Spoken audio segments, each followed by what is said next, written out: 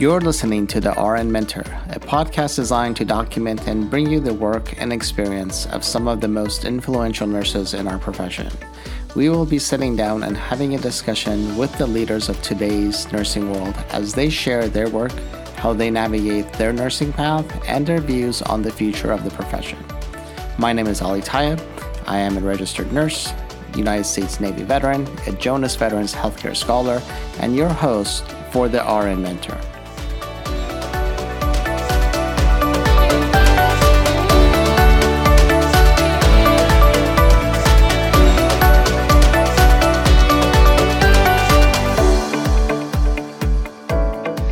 Hello and welcome to the first episode of Season 7 of the RN Mentor podcast.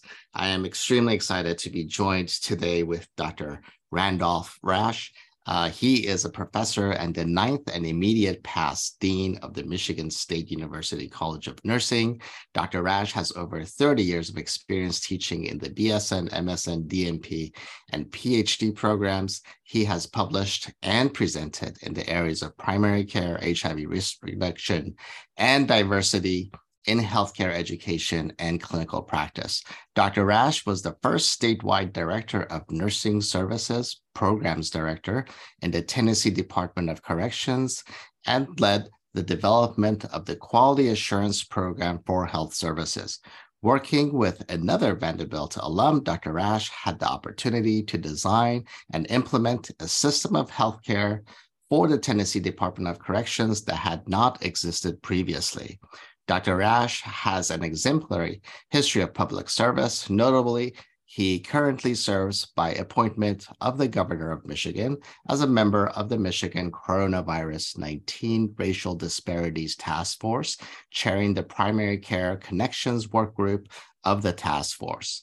A fellow of the American Association of Nurse Practitioners and a distinguished scholar and a fellow in the National Academies of Practice and fellow in the American Academy of Nursing, Dr. Rash holds the distinction of being the first African-American male graduate of the nursing program at Andrews University and the first African-American male master's prepared nurse practitioner, a graduate of the FNP program at Vanderbilt School of Nursing.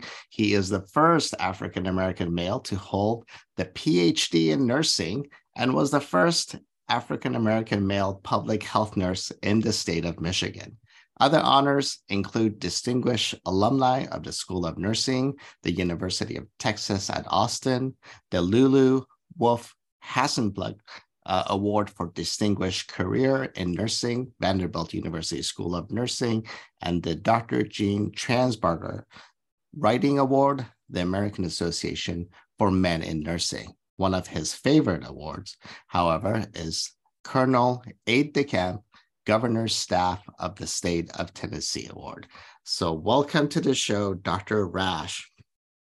Thanks. It's good to be here. Thanks for the invitation. I'm glad to join you. Thank you. Thank you for making the time. And just so our listeners know, that is not the full bio and work of Dr. Rash. I shrunk it down for the purpose of the podcast, but the full bio is available on the RN Mentor podcast for you to look at. So please take the time, as I have not done your career justice by shortening your bio for the podcast. So thank you again for being here. First question right out the gate, how did you get started in the world of nursing? Interesting question. When I was growing up, I always had farm toys and stuff like that, but my parents gave me and my sister little kits. Hers was a nursing kit. Mine was a physician's kit. I don't know why, because I don't think either one of us expressed any interest in that. But they gave them to us. And I guess it was in the back of my mind, and I'd always planned to go to medical school. But when I was in high school, and I went to Andrews University Academy, which is also where I went to college, Andrews University, our guidance counselor, I went in to talk to him, and I said, I'm thinking about going to medical school, but I'm thinking about doing nursing first. Can I do that? And he said, oh, yeah, all you have to do is take the prerequisites for medical school. And I had forgotten he was actually a nurse anesthetist who had come back to be a guidance counselor. So I started at Andrews University in the Bachelor of Science program in nursing. And I actually technically have a Bachelor of Science degree with a major in nursing. Right. So I don't have a BSN, but what I have probably is more nursing education undergraduate than most people because we had 3 years. But when I started it, of course, like most people, I didn't know what nursing was. And as I thought, well, you see the stereotypical thing. And as I started it, I thought, oh, I like this fine. I'll just stay with this. So I graduated in nursing, and it was, I was saying to a colleague through all of the pandemic thing that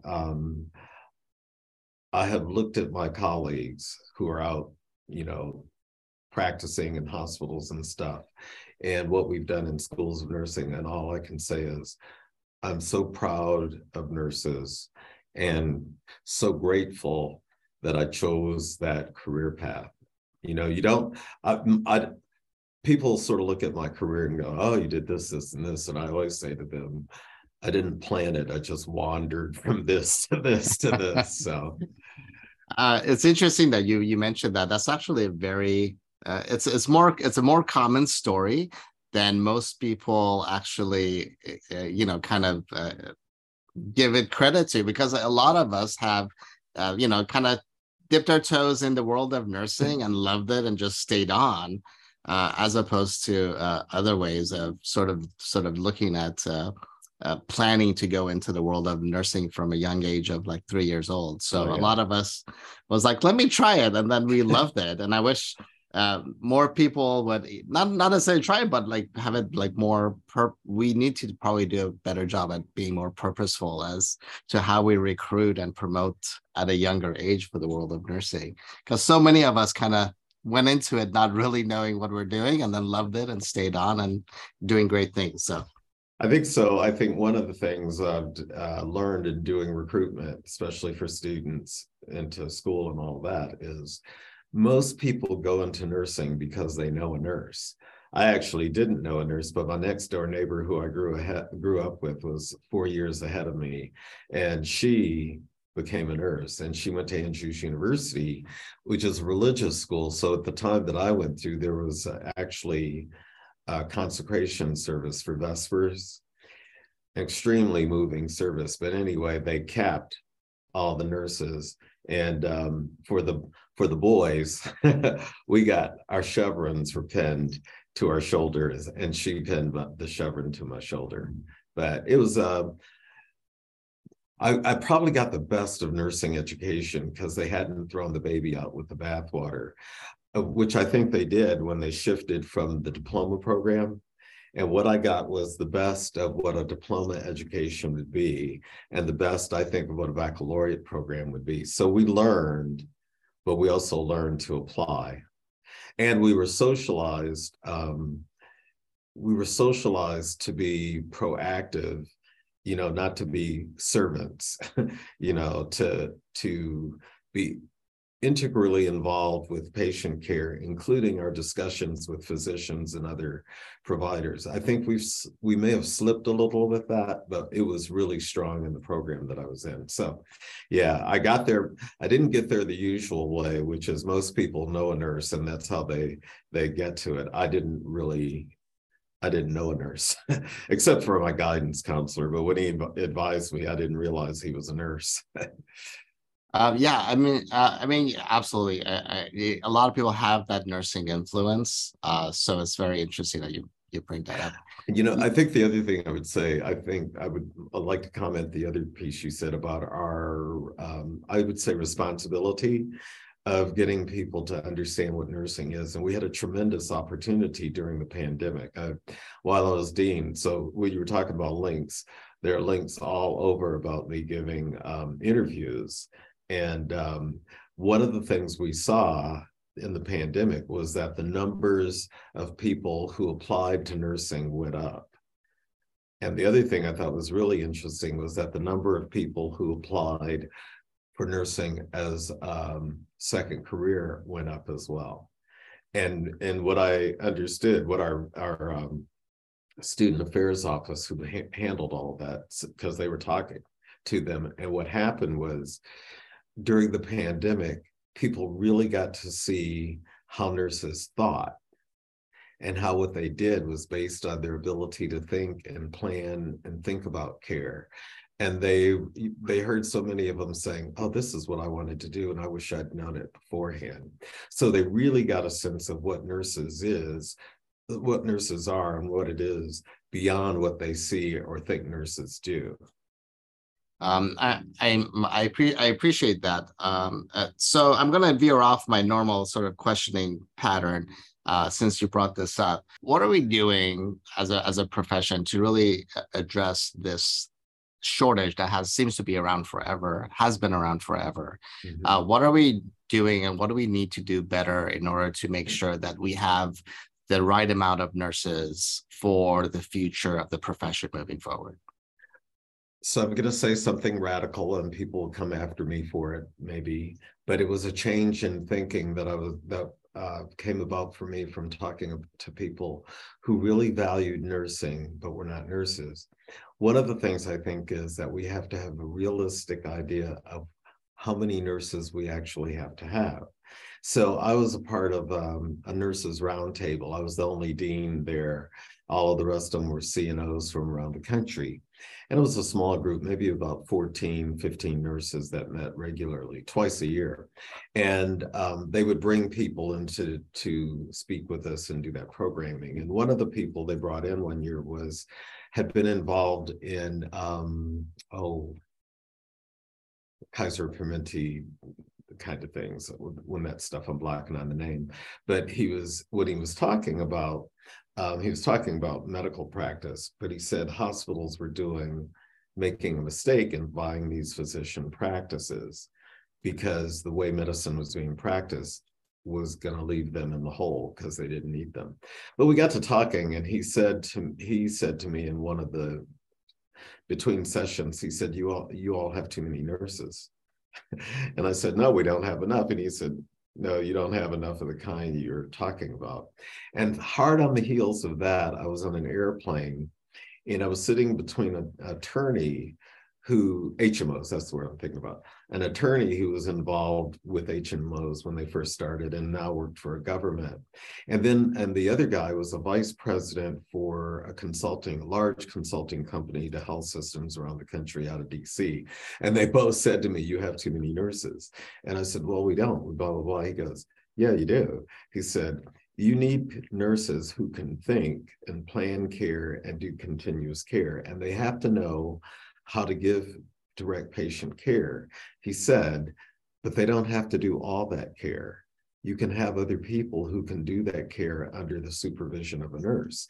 And actually, when I graduated, that was the way we were educated and the way we practiced. We had nursing assistants and orderlies, because I grew up in Michigan, and they were distinguished. Orderlies were men and nursing assistants were women, but they did the same thing.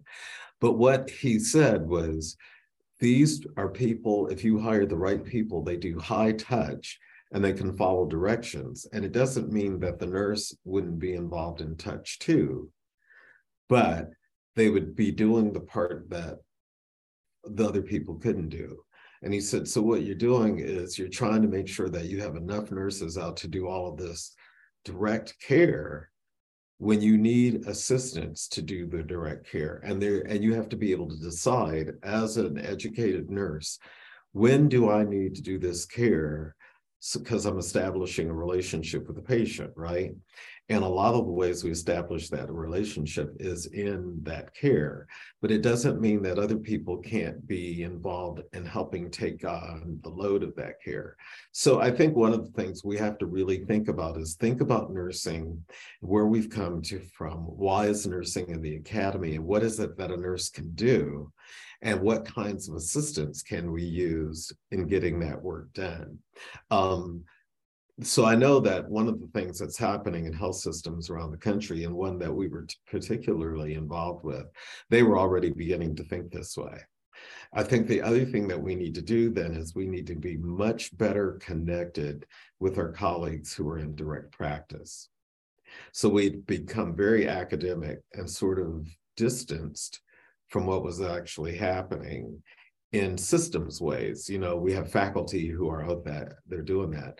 But I think we're getting a much better conversation between our partners who are in direct practice and partners who are doing education, which I think is only going to benefit what nursing education looks like and help, I think, rethink where we are in terms of the shortage. So I think we do have a shortage, but I think that because of what our expectations are, some of that is maybe more than we think it is.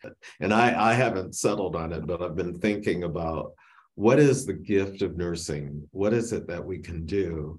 And what do we do that that puts a strain on nursing? You know, many years ago, before I started, the work that a ward clerk did, the nurse did too.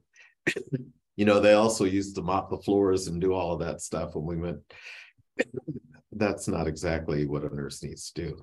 And I think we're at that point again to really think, what is, and it's not value added. I hate that term.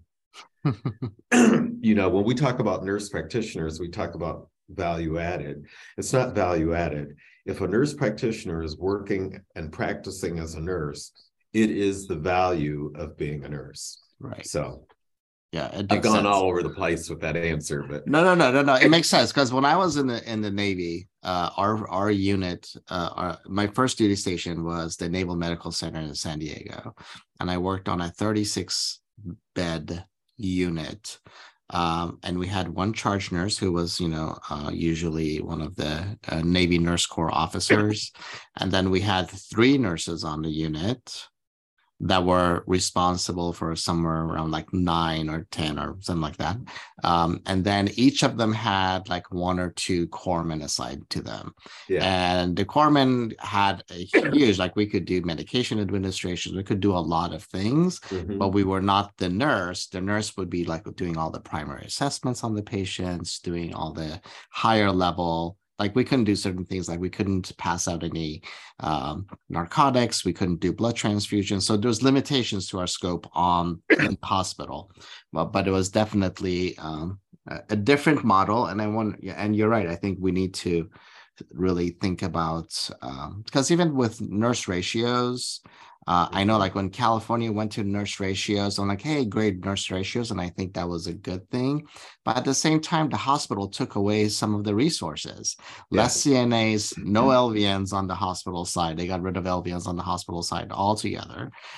So we lost resources. So I don't know if we really gained anything other than, I don't know. It's one of those things that I always question is, ratios are good because there's a point where I think nurses get overwhelmed with the number of patients, right, and the care becomes unsafe. But at the same time, what does it look like? What does the support look like when you have less patients, right? So I think the other thing we have to think about is, and it's something that a lot of universities are not paying attention to, but universities are probably going to have to downsize. And part of that is the actual numbers in the population. So the competition for people who are interested in nursing is going to become greater because there are going to be fewer numbers of students, right, to be educated as nurses or lawyers or anything. So what is it we're going to have to do so that perception of shortage is going to become even more acute because of the absolute number of people that are available for any kind of education. Right. And that makes sense. That makes sense. And we've already seen a downward sort of trajectory since the pandemic of how many students are actually allowed in hospitals, right? Yes. So that within itself is a bottleneck that maxes us out in the number of students we can actually take in. Well, so I'd like to comment on that too. So the other issue was that had to do with leadership on the other side, right? Right. So why in a pandemic would you restrict the number of nursing students that you were taking in? And some of them were being very progressive and saying, wait a minute, if you are a student, you're actually doing nursing. The level of care that you give as a student has to be the level of care of a registered nurse. Right. And that's why you have registered nurses as faculty supervising them as well. So by shutting them out, you decrease the number of actual people who could provide nursing, but then you did something in the long run that really hurt, because then they started getting the shortage of nurses who were quitting because of what they were experiencing, or they were getting the attractive offers from travel nursing. Right. And they would join travel nursing, even though they were assigned to the same hospital afterwards, right? Right, exactly. And then they were coming to schools saying, where are the graduates going? Where are the graduates going? Well, the graduates were going to those systems that welcomed them as students. Yep. And they looked at the others and say, I don't know who you are and I don't care. So, that's a short-sighted thing that was happening in practice. And fortunately, there were folks who were very progressive in saying, yeah, we want them here. And, within schools, there were students who were concerned about going, and faculty too, because faculty didn't want to take students out there. And my point was, it's nursing. Right. There is no difference between your last day in school and the next day you're practicing and being exposed to this. Nurses are exposed to infectious diseases. The issue is, are they given the equipment they need to protect themselves and protect patients and all of that? But it's a risky profession. You should know that going in, and you're going to be exposed to it as a student. So anyway. Yeah. Yeah, absolutely. My only concern at the beginning of the pandemic, and I advocated for us to hold our student nurses back, was primarily because of PPE. Yes. Hospitals were not able to provide the protective equipment appropriately for our students. And I said, we can't send them into the environment saying, sorry, we don't have enough stuff for you. And we didn't exactly know what transmission was looking like, right. How it was airborne, was it droplet, was it everyone was guessing at that point. And so that in the beginning, I was like, once we figure this out and we can provide them the proper equipment, yes, absolutely, go in. It's an infectious disease, other infectious diseases we've dealt with, but we've dealt with them with the proper protective equipment. Well, and so to your point, that's actually the responsibility to nurses, whether or not they're registered, licensed, or they're students. Right. That responsibility is to nurses across the board. I always, as I said that, I always think of students as our colleagues. Yes. They're just not at the point of their career that we're in. But we should treat them as colleagues, not children. Yes, absolutely. And I'm 100% on board with that, because like terms like baby nurse or anything like, oh my God, it just drives me nuts. So yeah, I agree. Like, these are adult individuals. They need to be treated like adults, because some of them do have some growing up to do during the school of nursing. But that's actually, when we treat them like adults, they start acting more like adults. Well, I think I was 20 years old. I was early into college. Yeah. So I was a 20-year-old in terms of maturity. But I was educated and trained, and I don't think training is a bad thing. I think education is the foundation of the training. Right. But I was trained to behave like an adult on the floor, and I was a charge nurse. Right. I could go out and be a silly 20-year-old when I wasn't at work. But at work, I knew what to do and I knew how to think. Exactly. Like, there's responsibilities you have on the unit. Once you're off the unit, then, you can go back and be with your friends and do whatever it is you're going to do. So yeah, I agree. I'm going to put us back on the track again a little bit. Okay. You have some incredible firsts in your life. How was that for you, being the first African-American in so many, like, you're a pioneer, right? And it's one of the reasons I definitely wanted to have you on the show. You are a pioneer in the world of nursing. And how was that transition for you going into the various roles and education programs as being the first African American male individual? You know, every time I think of it, I can't really tell you. But so when I was an undergrad, I didn't know it. It was the Black Student Association at the university, and I went to a small religious school, who said, "We think you're the first African-American male to graduate in nursing." And I went, "That cannot possibly be true." But they researched it, and they had a thing. And anyway, they gave me a plaque about it. And then so what I know from, I think my experience was shaped by the fact that it was a religious school. And I was raised as a Seventh-day Adventist and only went through Adventist schools all my life. And I think because of that, the way the university was at the time, I don't know what it's like now, but at the time, all of us were educated to be to serve. If you were an English major or history major, nursing, business, whatever, you were educated to serve. And the faculty, they never said this, but I could tell when I look back, they saw their role as serving students to achieve. And because of that, at the time, I didn't really see any difference. The difference I saw was how they dealt with us as men, not our race. And some of that was because of,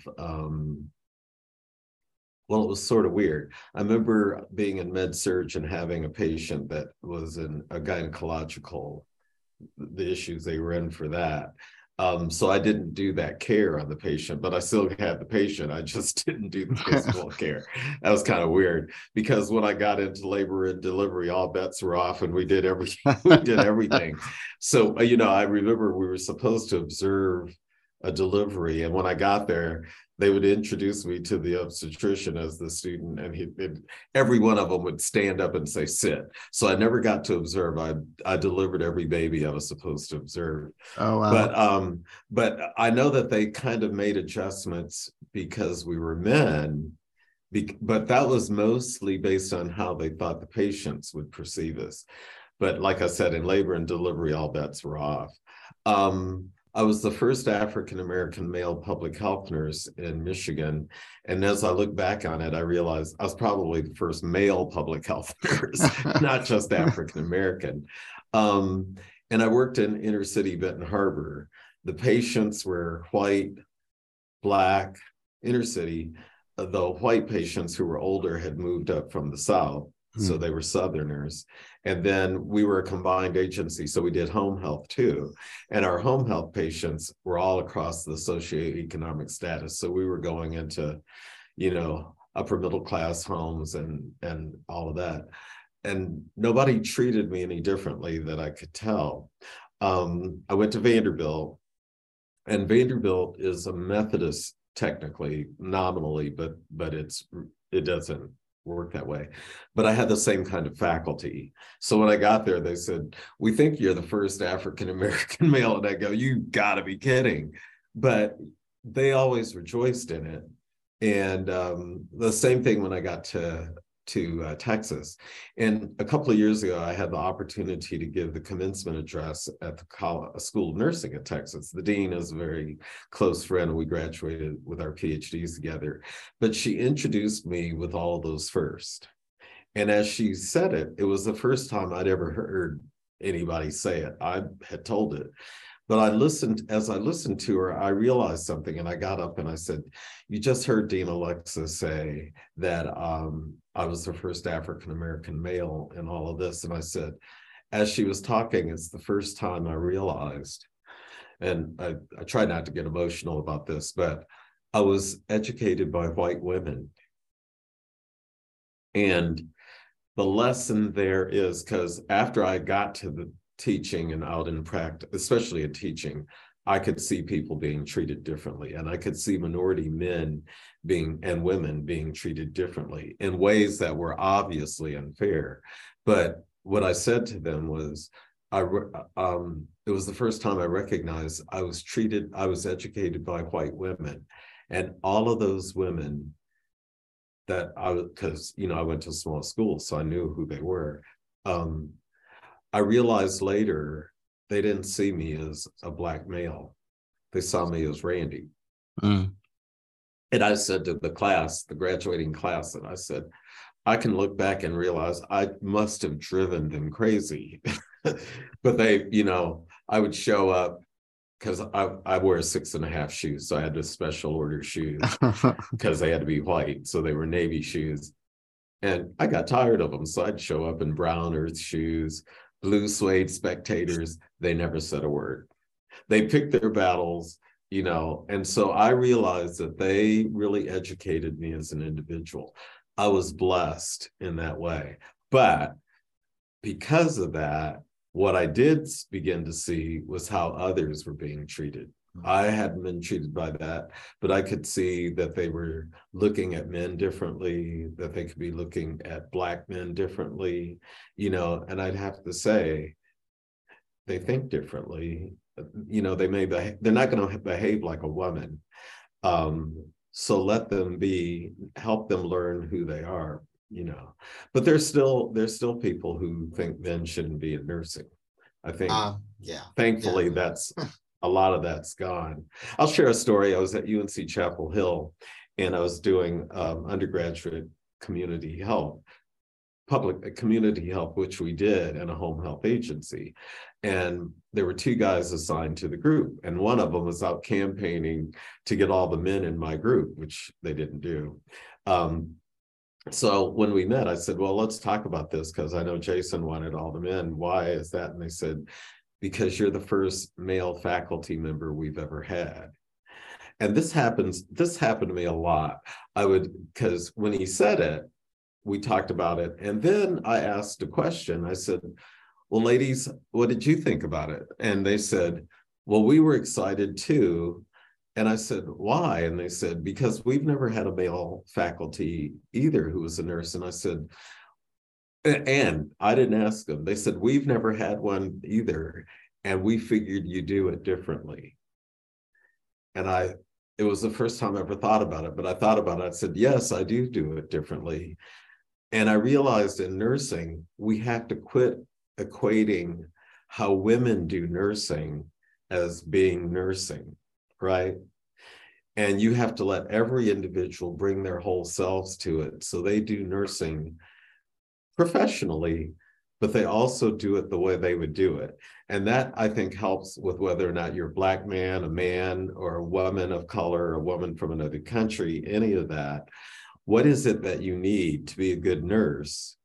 And then the creativity that comes from the individual and how they do nursing. I think I was fortunate because in the way I was educated, I did get that. But I could see, once I became an educator, I could see that that wasn't happening, and realized how lucky I was. When I did the PhD, I'm educated and trained to do qualitative and quantitative research. But as a family nurse practitioner in a PhD program, and there weren't that many around at the time, I actually wrote a theoretical philosophical dissertation, which is unusual for any nurse doing a PhD to do. But I don't know if that makes sense. I can look back now and see minor instances that things happened to me, but I can't see that things systematically happened to me. But I think that was entirely because of the places that I went to school. If I'd gone to school someplace else, I knew that it would be, I realized later that it would have been a very different experience. So I'm grateful. And I've used that, I think, to try to work with all students, whatever their color is, whatever their gender is, but to bring that same kind of openness to your classmates and to the patients that you were working with to provide nursing care. Yeah, very true. And I hope you realize, and I want to say, I hope you realize that your firsts were exemplary for a lot of individuals that followed. So even though you were lucky to have some faculty that saw you as the individual and not the color of your skin, but definitely a pioneer and a change that needed to happen. and you were brave enough to take that first step. Well, and then let me say this about that too, because as I begin to realize that, then I started coming in contact with people who knew who I was and were inspired by that, which inspired me. You know, I just go, wow. You know, so then I think, like I said, we were educated and socialized for service. And so I see that as a responsibility to talk to the men who particularly see that, and but women too as well. But I see it, and I see it as I recognize the pioneering nature of it. And I think one of the things that also can be learned is how we put things out in the world. Some years ago, a couple of years ago, because of the political climate, I was talking to the provost who I reported to, and she's from Tennessee, a little rural area in Tennessee. So she's white, blonde haired, all of that. And we got to talking, and I said, well, you know, when I worked in Tennessee in the Department of Correction, I drove all over the state by myself. And for years, I looked way too young. I looked like I was 16. I had a beard, so I looked older. But I drove up in East Tennessee where there are no people of color, maybe some Native Americans in little towns. And I never had a problem. And she said to me, she looked at me and laughed and said, I know my peeps. And that has more to do with you than it had to do with them.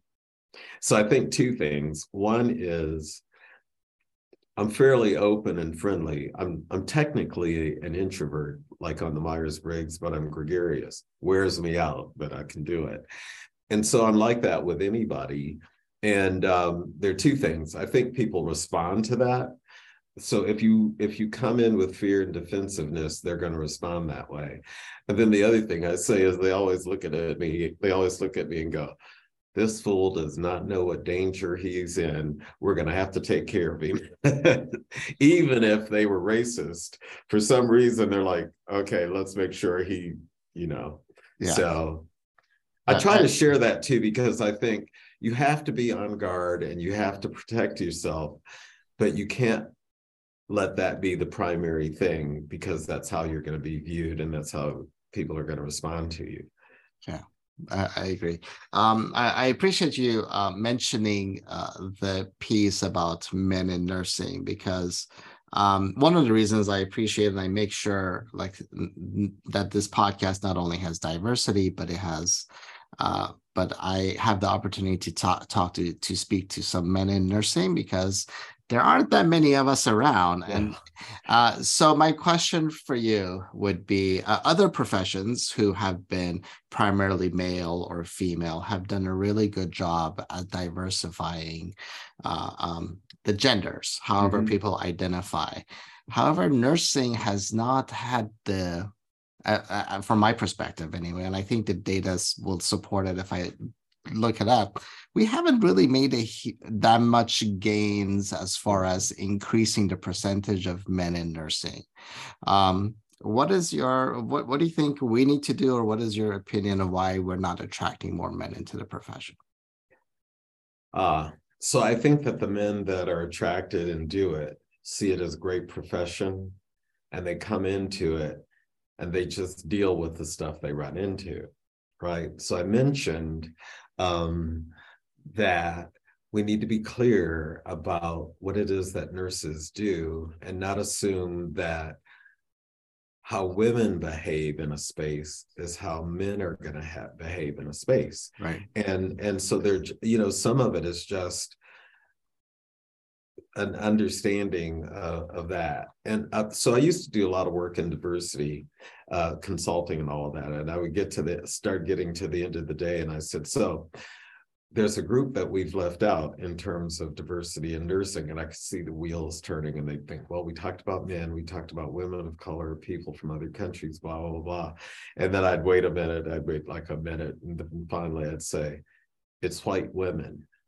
And they would all go, white women are overrepresented in nursing. And I go, no, it's a certain type of white woman that's overrepresented in nursing. There are other women who would be great nurses, but they look at what they think nursing is and go, oh, hell no.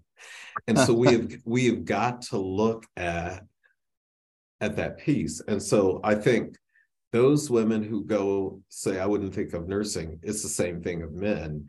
And in men, they're saying mostly women do it, but it's the language that's used. I remember in my undergraduate program, the chair of the department was giving a lecture, and she was talking to us about working with patients. And she called this out, and I finished in 1974. She called this out. She said, you know, and you go in and say, and now it's time for our bath. And she said, and I want to look at, and I always look at them and go, oh, are you joining me in the bath? There's languaging that we use that we need to just stop. And it comes from how women are socialized, you know, and we need to start thinking about the language that we use, and we need to be objective in how we are working with students. So I've seen students being dinged because they're not acting like a white woman, frankly, you know, and it's not all white women that act like that, but there's a certain group that the culture persists from generations, and you have to actively think, what am I saying and how am I saying it, and how does that affect a student? You know, it's the same thing as bias. You know, you have to listen to how you're saying. And I see men who end up talking in a certain way because they got socialized to think, if I want to be successful, some of them know it. Most of them, it's unconscious. They start taking on this way of talking. But if I'm going to be successful, this is who I have to deal with, and I'm going to have to behave in a way that makes them comfortable and not feel threatened. Right. We got to get over it. You know, this isn't about nursing, but years ago, when I was in my 20s working in the prison, there was a young Black man walking ahead of me in Nashville at night. And he probably was only like 4 years younger than me. But I remember I crossed the street, and thank God when I crossed the street, I realized that I was crossing the street because I was afraid of him.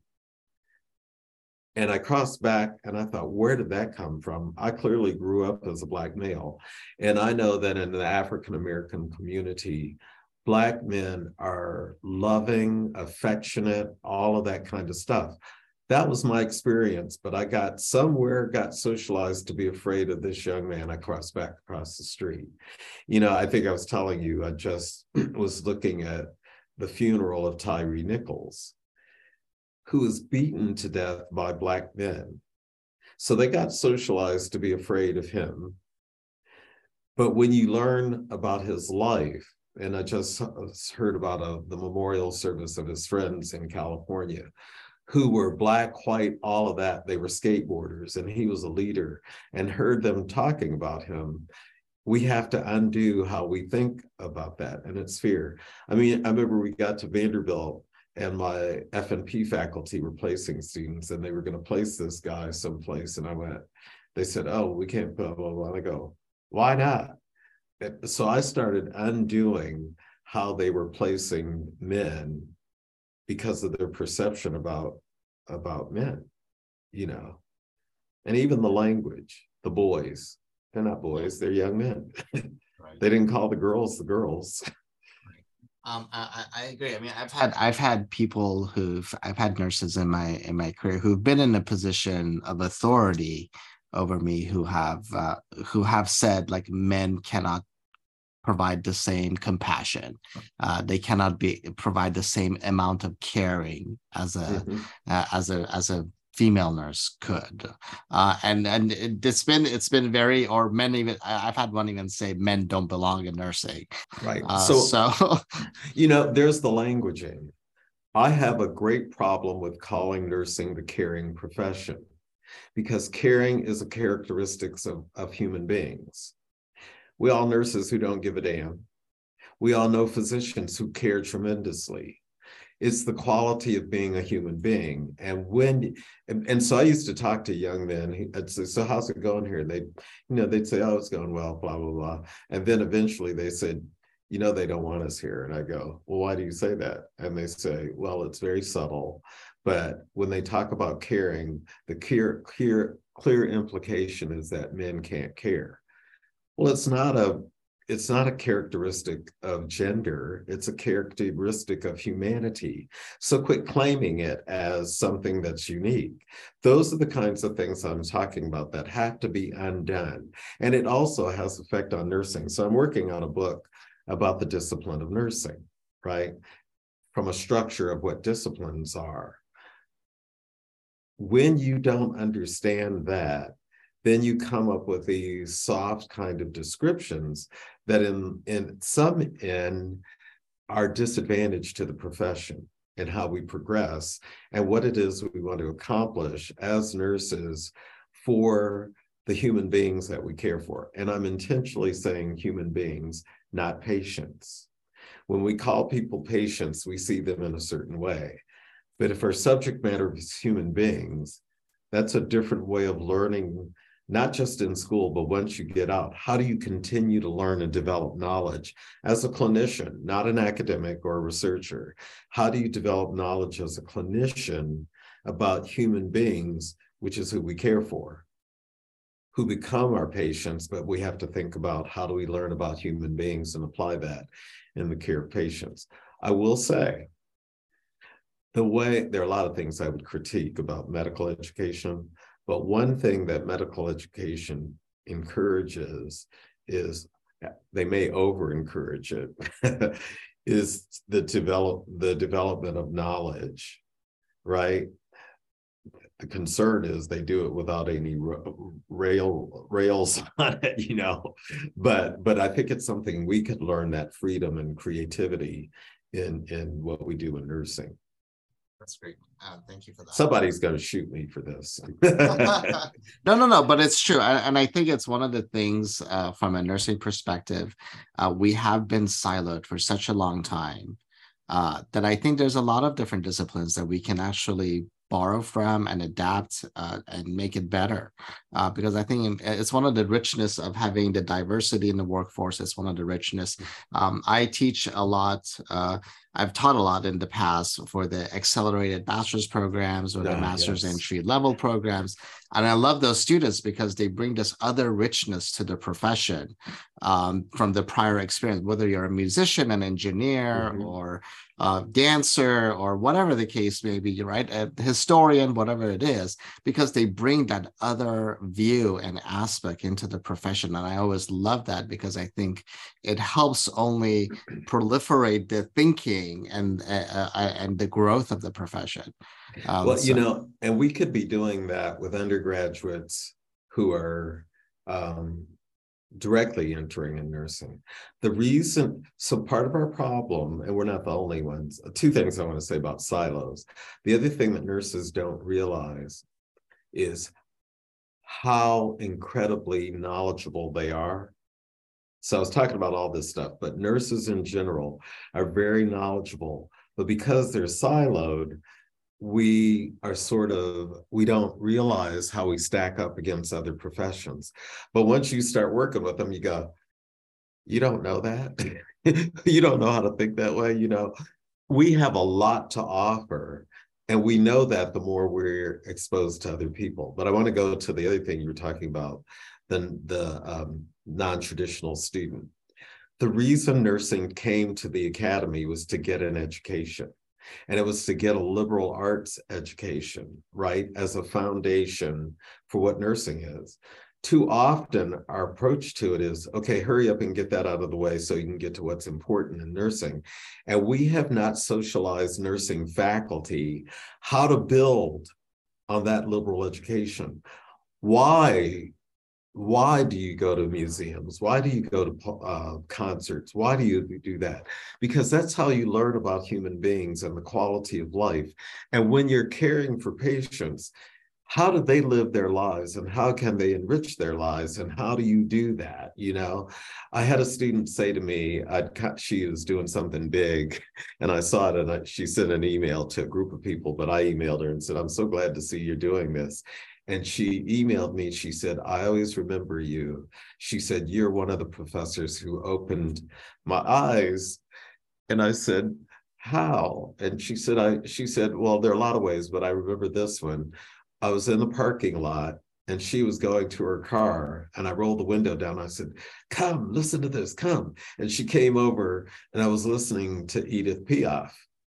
And I said, listen to this. She's singing in French, of course, which I don't speak. But she said it was little things like that that kept opening my mind to the experience that enriches how I work with patients. The F&P students always say, not a week goes by that I don't think of something you say and I go, oh, good grief. What did I say that you're still remembering? And one of them was, it ain't rocket science, it's primary care. You can do this. Very true, very true. But that's amazing, and I think from so many faculty get so they put blinders on because of regulatory like national standard requirements to pass tests. I think they become so test focused that they forget about the humanity part of nursing, where there's other experiences that can provide the same level of experience and education, and we just often just don't think about it because we're repeating things that have been shown to us, that have been taught to us, and we're just in repeat mode. Right. Two things. One is, when I say that, is for faculty to bring their whole selves too. What is the music they like, the literature they like, all that kind of thing. And then my sister was a third grade teacher, so as you're talking about the testing, and she's in Texas, where they really control what they teach. And she said, and those of us who teach, we say to them, you're worried about them passing the test, but if you let us teach, they will learn and think, and they'll be able to take the test. And so in nursing, one of the things is, we're so concerned about them passing the test. If you help them learn how to think as a nurse and think through that, they're going to pass the blasted test. Right. You just have to give them the tools. They're very capable of doing that. Actually, when you said music, I remember I didn't do very well in junior high school and high school. I was not the best student. So if any of my counselors ever saw me as PhD after my name, they'd like have a heart attack. But it's very interesting you bring that up, because I had a teacher. I was going to summer school to make up some credits, and I think it was I don't know if it was history or math or something like that. But the teacher brought her banjo to the class. And she would play, and she was a young teacher, probably in her 20s, but she was learning how to play the banjo. And every week we'd go in and she would play like a little snippet of what she had learned for us. Completely off topic, but it made the class enjoyable. It made us look forward to going to it. So there's a lot of richness when you say faculty bring their whole selves to the class, and it opens up the doors for the students to bring their whole selves to the class as well. Yeah, you don't have to act like a nursing faculty. So when I went into nursing, I'd had 8 years of piano lessons. And as I went into the university, I quit taking piano. And I'm naturally an artist. I can draw, I can paint, I can sculpt without being trained to do that. But when I got to nursing, I quit doing it. And it's only now I'm beginning to go, well, where did I get the idea that I had to make a choice, right? And I think if faculty begin to, and then the other thing is that the way we teach, we're OCD about it. They got to know this, they got to know this, they got to know this. They can't know all of that. What do they need to give care and to be successful in the exam? And a lot of stuff we teach is a lot of nitpicky. I remember going past the classroom, not here, but at another university, and the faculty member was teaching in painful detail how to give a sub-Q injection. I'm going, You just need to say what it is. They can go practice it over here and see it what it is. But why are you wasting your time doing that? The other thing is, why are you wasting your time lecturing for 3 hours? And I don't know if this is true, but my impression is that it's because people are afraid a student's going to ask a question they can't answer. And I would always go, I don't know the answer to that. Close your book. Let's think it through. Right. And then you get to the end and go, that's a reasonable answer. Look it up. Are we on target or are we not? Because that's what you have to do in practice. So, well, but you got to have fun with it. Absolutely. One of the things I always tell my students that I'm here to facilitate the education process with you, not here to lecture. So especially I don't use a lot of PowerPoints in my lectures, or if I do, it's because I'm trying to show a graph or something visual I'm trying to show them. And it drives some of them nuts because we've conditioned them to get PowerPoint slides, read the PowerPoint slides, and they don't know how to take notes. And they don't know how to take notes. So I appreciate that. But we should, and the other thing I would say, the other reason to be in the academy is to continue learning, and we can learn from our students. Absolutely, 100%. I agree with that wholeheartedly. I want to talk about some of your work now. You've had multiple leadership roles, and I want to touch on that really quickly if we can. Yep.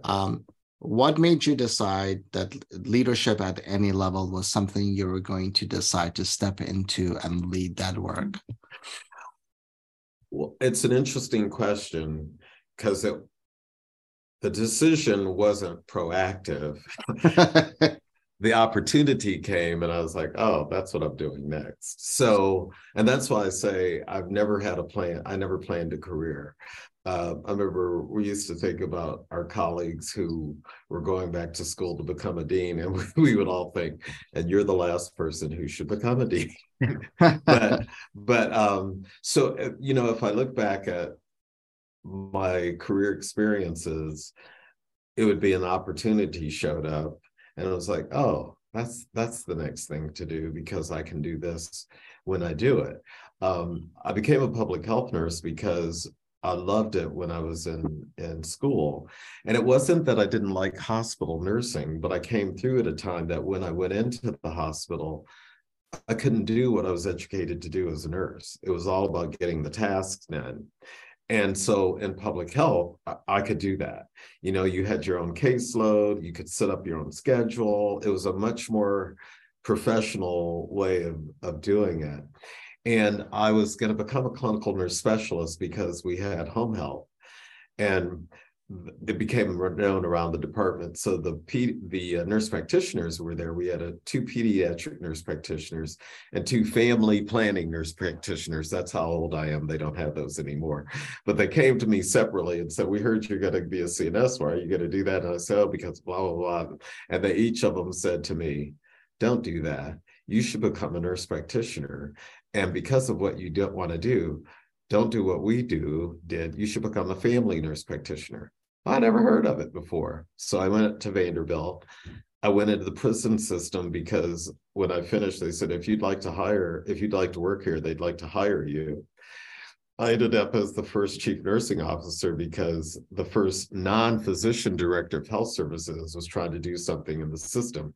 And he graduated from Vanderbilt the year before I did. So it was another F&P. He says, I'm bringing you down to be chief nursing officer. He said, I tried not to do that because everybody knows that we're friends, but there's nobody else who can do it. So all of these things just came as opportunities because people would say, oh, you could do this. And then they'd have to talk me into it.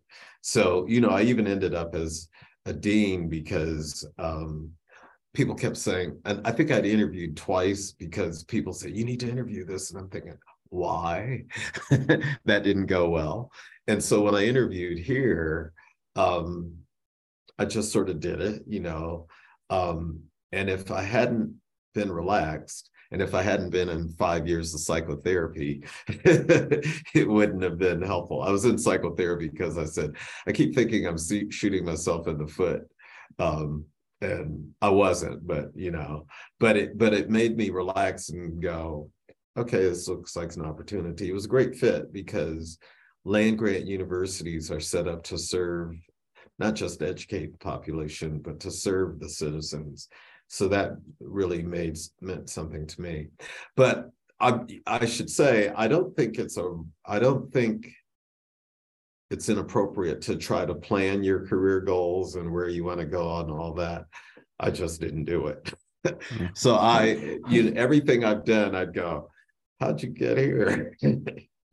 But I think it's important. I always tell people they should have goals in place and be prepared for when the opportunity is available. One of the reasons I think I've said this on the show before. One of the reasons I went for my PhD and got my PhD because I never wanted to be in a position where an opportunity opened up and my degree was going to be my barrier to getting that opportunity. Well, that's interesting because I got the PhD, but I was planning to go work in corporate health and do health promotion programs and all of that. But all of my colleagues were academics, so I ended up that way. But I should clarify my goals.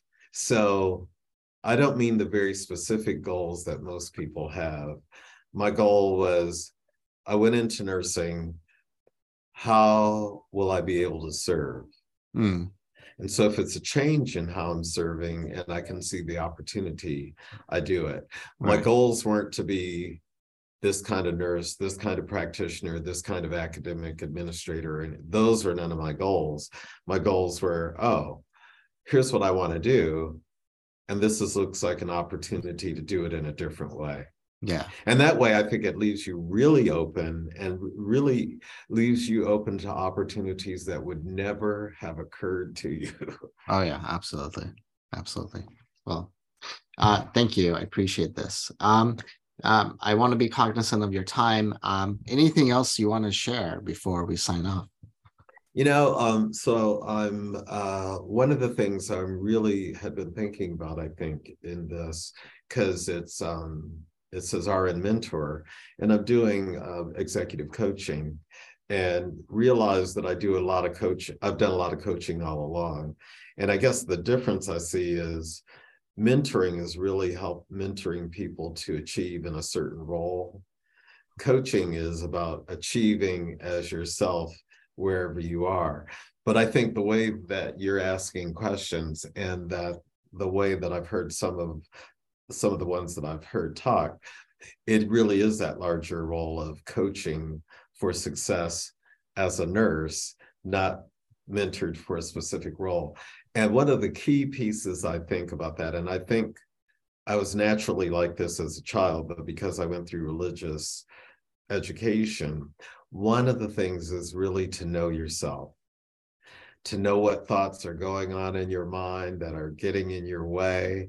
And so the big thing I've been looking at is the person who wrote A Stroke of Insight, Jill Bolte Taylor, who had a stroke and is a brain scientist. We get in our heads, and one of the things she talks about is right brain, left brain, and we don't understand them exactly because the left brain is both thinking and feeling. The right brain is both thinking and feeling. The right brain is all about being in the now. The left brain is the one that goes, oh, you got to fight, you got to run or play dead. It's all about protecting you. And so she talks about our thoughts. And I want to leave this because I think this is something that I've found out. We get hung up on our thoughts. Guess how long they last physiologically? 90 seconds. Wow. The reason it seems like they last longer is because our left brain gets a hold of them and starts dragging it to death and all that kind of stuff and can't let it go. And the thing I've learned to do is meditation and mindfulness, or some people may call it prayer and prayerfulness, helps you live in the moment, not hang on to the past, not hang on to the future, live in this moment. And I think it's what we have to do when we're working with students, when we're working with colleagues, when we're working with patients, all of that. When we're fearful, we want to control, and we can't control anything. Right. We can help people grow and facilitate in the moment that we're growing and facilitating. So that's not exactly nursing and all of that, but I think it's a key point to being effective no matter what role we're doing in nursing. So that's the last thing I would leave. That's amazing. Thank you so much. Thank you so much for this. I appreciate you making the time to be on the show. And hopefully we had an opportunity to meet last year, and I hope we have more opportunities to connect. Yes, me too. I look forward to it. Thank you so much for inviting me. Thank you. And we have been listening to Dr. Randolph Rasch, and I am so excited to bring more incredible guests for you this season. So stay tuned, and we will catch you on the next show. Have a great one.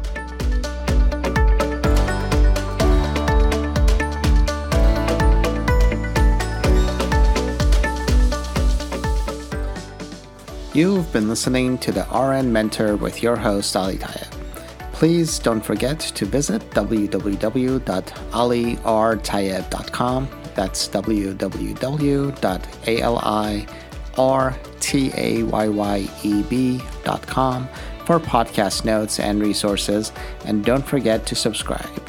Until next time, I wish you fair winds and following seas.